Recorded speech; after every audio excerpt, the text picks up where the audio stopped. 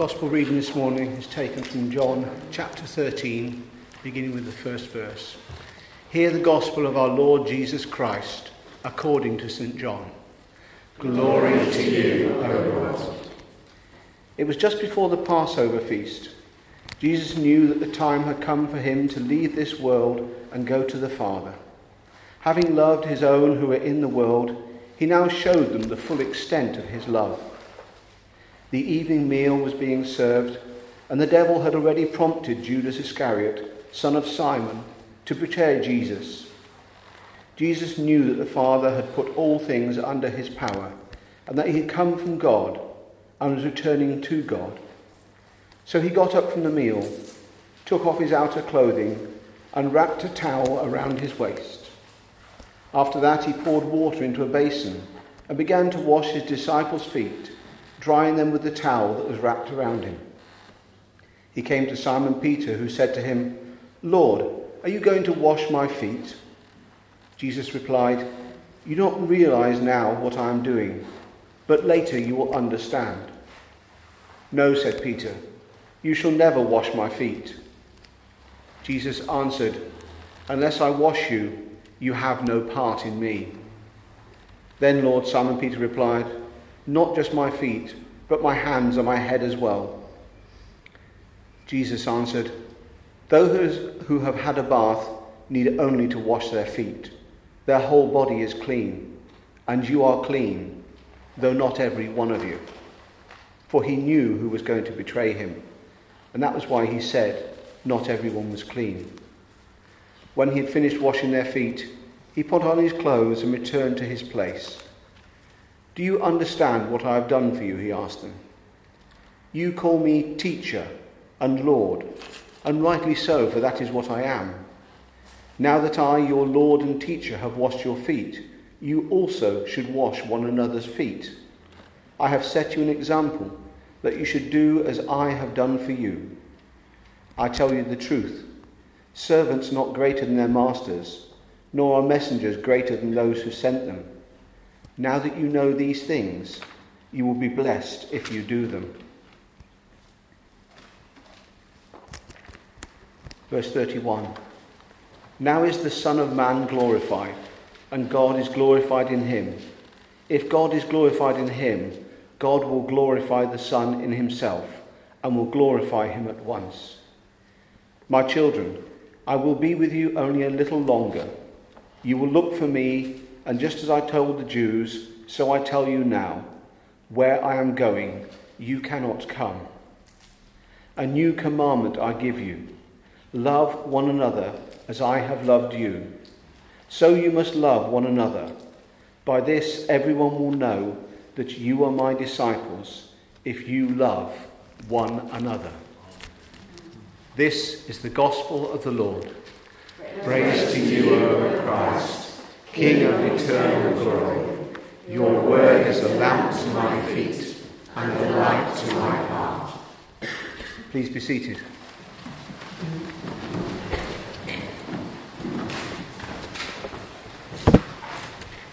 Let us pray. Heavenly Father, as I speak these words you've had me prepare, I pray that the words of my lips and the thoughts of all our hearts may now and always be acceptable to thee, O Lord, our strength and Redeemer. Amen. Amen.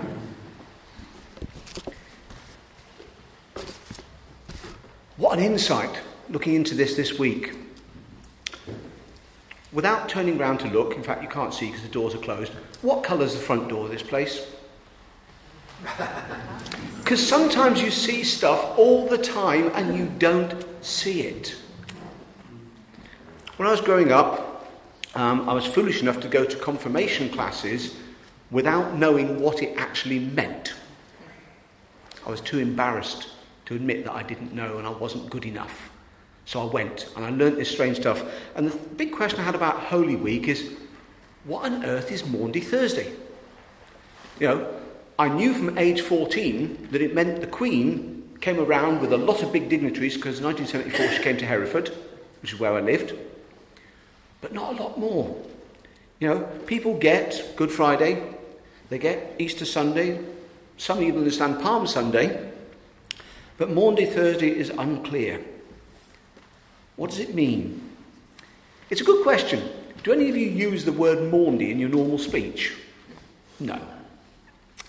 For those outside the church, and even for a lot of those inside, it might just seem like a Thursday that we're supposed to go to church and we ought to go to church and we're all here this morning, but you all come here every Thursday anyway, I know. Jane tells me. But do we know? But before I get on to actually what the word means, I want to go back to the story we read, thinking about that green door out the front. Jesus had gone to Jerusalem for the Passover. He's gathered his 12 disciples at the table. They'd seen the triumphant entry. Perhaps they were thinking, tonight we get to find out what happens to the Romans and the leaders of the church, and it's all going to happen.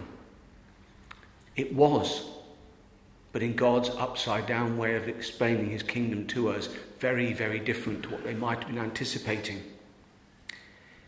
Jesus' love for us is always intentional. He doesn't love us by accident. He planned this. He knew what was about to happen in fine detail, I'm sure. He knows that by the end of the night, one of them will betray him to the authorities. One who has declared a strong following for him will deny him 3 times. And the rest will run away because this just wasn't right. This wasn't what they thought he meant, despite what he taught them. All of them will desert him in his hour of greatest pain. And yet there he is, breaking bread, pouring the cup, eating with them, blessing them, getting down on his hands and knees and washing their feet. A duty that even slaves in that society could not have insisted of them because it was too demeaning. Even their household servants would not be expected to do that duty. Humanly, knowing what was to happen, we might expect him to have a really good grumpy face on. I've brought you this far, I've taught you everything, and you just don't get it. But no, he's there, sharing food, having fun together, being sociable, blessing them, washing their feet. And the bit that really pinged to me this week? That included blessing and giving bread and wine to and washing Judas' feet. Judas had not left the room by that stage. All were included. Such love. So why would we ever feel unworthy to partake at our Lord's table? To be loved by God. To be saved. This is my own revelation this year, as Paul knows, because I bent his ear a couple of times about it, trying to figure out just why I wanted to be ordained, what a priest was. And the answer seemed missing. And the answer just was, I call you. That's what he says to us, to follow him. I call you. You don't have to be good enough. You can be one of the doubters. You can be the one that was going to betray him after the supper. I call you. I love you this much. Amazing. Our natural thing in our common world would be, I want revenge. An eye for an eye. My rights. Boy, do people talk about their rights these days. But Jesus' message is a different one. He'd done nothing wrong. He'd lived a life of non-violence. He'd healed the sick, raised the dead, freed the captives, brought hope to those who needed it most because they had none. And in the end, he knew he was not about to be thanked. He was about to be killed. Because in the end, the goodness, the kindness, the compassion, the love he had brought was more of a threat to the Romans and the hierarchy of that day than any outrage or raising of an armed force. It chopped away their very basis for where they stood. The status quo was upset by somebody loving so unconditionally that they sought from now to kill him. The night before he was Good Friday, he wasn't running away. He wasn't preparing for battle. He was intentionally with those he loved. For me, that means he is here with us this morning because he loves us. And we are about to reenact that feast where he told us for the first time, my body is given for you, my blood is shed for you. He was preparing those who were about to doubt, about to run away, about to hide, about to betray him, what to do after. What to do when he couldn't lead and teach them directly. He was setting them up and teaching them. And that's where Maundy comes in. Because what do you do if you know you're not going to be around any longer? You write things out for those who stay after you, don't you? We write our wills. We tell people what we'd like them to do with their lives after we've gone. Because we had a great example. The word Maundy comes from the Latin word mandatum, which means mandate or commandment. And that's what Maundy Thursday actually means. It was our mandate.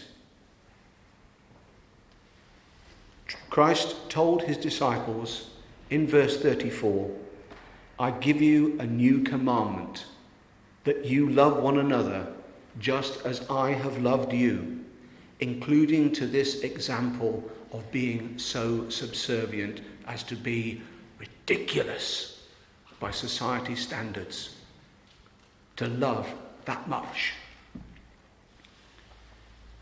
By this, everyone will know that you are my disciples if you have love one for another. I've always thought it's really good at the communion service we share the peace so that we don't have discord or disagreements with each other before we come to communion. We have love one for another. Christ said people would know we were his by our love. Maybe that should help us remember from Maundy Thursday. Maybe it help us remember what it means. We shouldn't be known by Christ's disciples because we put a Christian fish sticker on our car or a cross round our necks. We shouldn't be known as Christians because we tell people about God, though that is also a good thing to do. People should know we are Christians because we love one another, friend or foe. That was the bit, wasn't it? He served everybody that night, even knowing what they were going to do. We are all good enough because he asks us to come to his table, to be one, because he loves us. So we should be known as his by how much and who we love. Not just our friends, not just people who come into this room. By everybody out there we come into contact with, we are called to love. So perhaps this morning we'll go out of here thinking, this is our command for us this morning. Love one another as I have loved you. And as we give thanks over the bread and wine, we remember that is his great commandment. Soon we shall remove the trappings from the church across our land, for the day of despair is coming. But he has called us friends, and we must watch for his rising on Easter morning. Fear not, though the earth be moved and the mountains shake, Psalm 46. we must watch and pray that the bond of love may hold us firm as his friends and our own friends. The fruit of the vine is crushed in the press, but we shall drink that wine anew with him in the joy of his risen kingdom.